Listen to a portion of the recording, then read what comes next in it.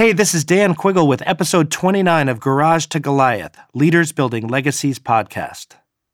A lot of people say you can't live in work-home personal isolation, and you've probably even heard speakers, or you've read books, or you've talked to people who talk about work-life balance. Do you know what I think of work-life balance? I don't even think it's real. I don't. There was no trust fund here, everyone.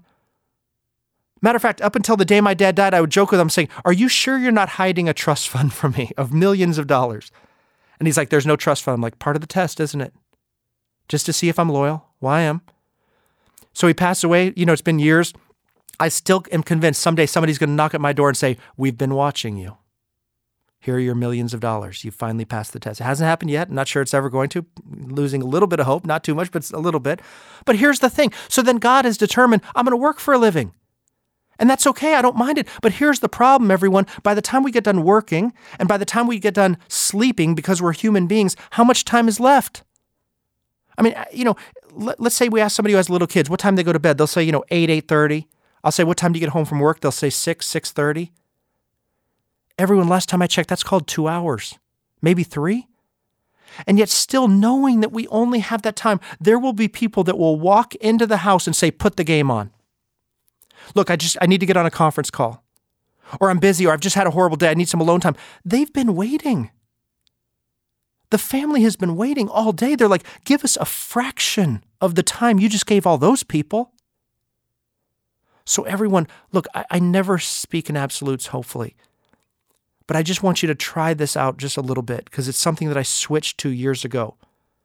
Instead of that work-life balance, do you know what I want? I want work-life presence. I want to be where I am and I want to be there fully. So if they only have 2 hours, I want to make it the best 2 hours they've ever had in their entire life. Down will go the cell phone.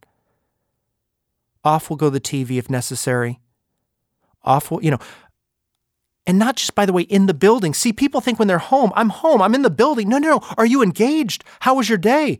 Who are your friends? Who's your favorite teacher? What's your favorite subject? And by the way, honey, how was your day? Do you even like what you're doing? Are you happy? See, I just challenge you to be present. Do you know that I spoke weeks ago on Mackinac Island, Michigan, and I was speaking to a group of CEOs. And when I finished, I got an email about 2 weeks after that. And you know what it said? It was from a woman I've never met. She wasn't even in the meeting. She said, "I don't know who you are or what you really said in that meeting, but on behalf of my family, thank you. See, for the first time in 15 years, my husband has been home early, engaged with me, engaged with the kids, and he said he didn't know where he went wrong in life, but that you showed him the light." We have one shot at this, everybody. I challenge you to be present. And by the way, I'm going to ask you a question right now, and it's going to sting just a little bit because you're going to know the answer the second I ask it. It's going to come off your lips the second I ask it because you're going to know it. Are you ready? Who gets the worst of us, the absolute worst of us? Typically the spouse, the kids, the people closest to us that we love. So if that's not the case, congratulations. If that is the case, starting today, that's unacceptable. 110%. You chose these people. You created these people. You wouldn't treat your best client that way ever, would you? You wouldn't even talk to him in that tone of voice. I would argue you wouldn't even treat a brand new mediocre client you just met this morning. You're not even sure you're getting business from that way. So why would you treat the most important? See, I have a strong feeling that when the checks stop coming, all those people will stop coming too. And who are you going to be left with? So again, when I get to speak, it's so funny because I say, at this point, I want you to grade yourself on work-life presence, but not how would you grade yourself? How would the family grade you? Right here, right now.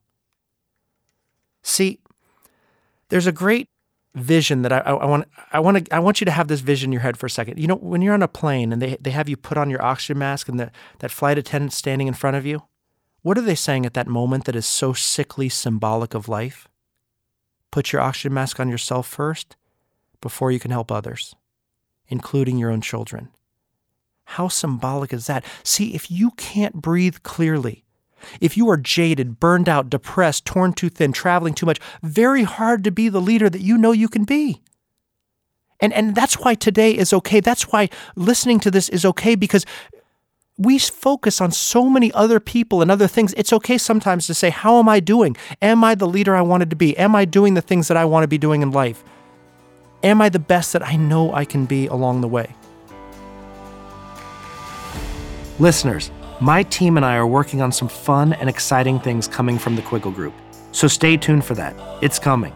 In the meantime, though, please be sure to subscribe to Garage to Goliath in iTunes or SoundCloud. Don't just listen, subscribe. Subscribing helps others find the show. Please also leave an honest review. Your reviews help me get better as a host and help make this show better for you.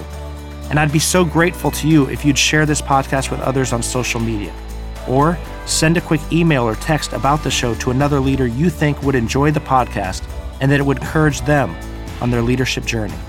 You can help me get the word out by sharing the podcast so that we can continue to build our leadership legacies together. Thank you.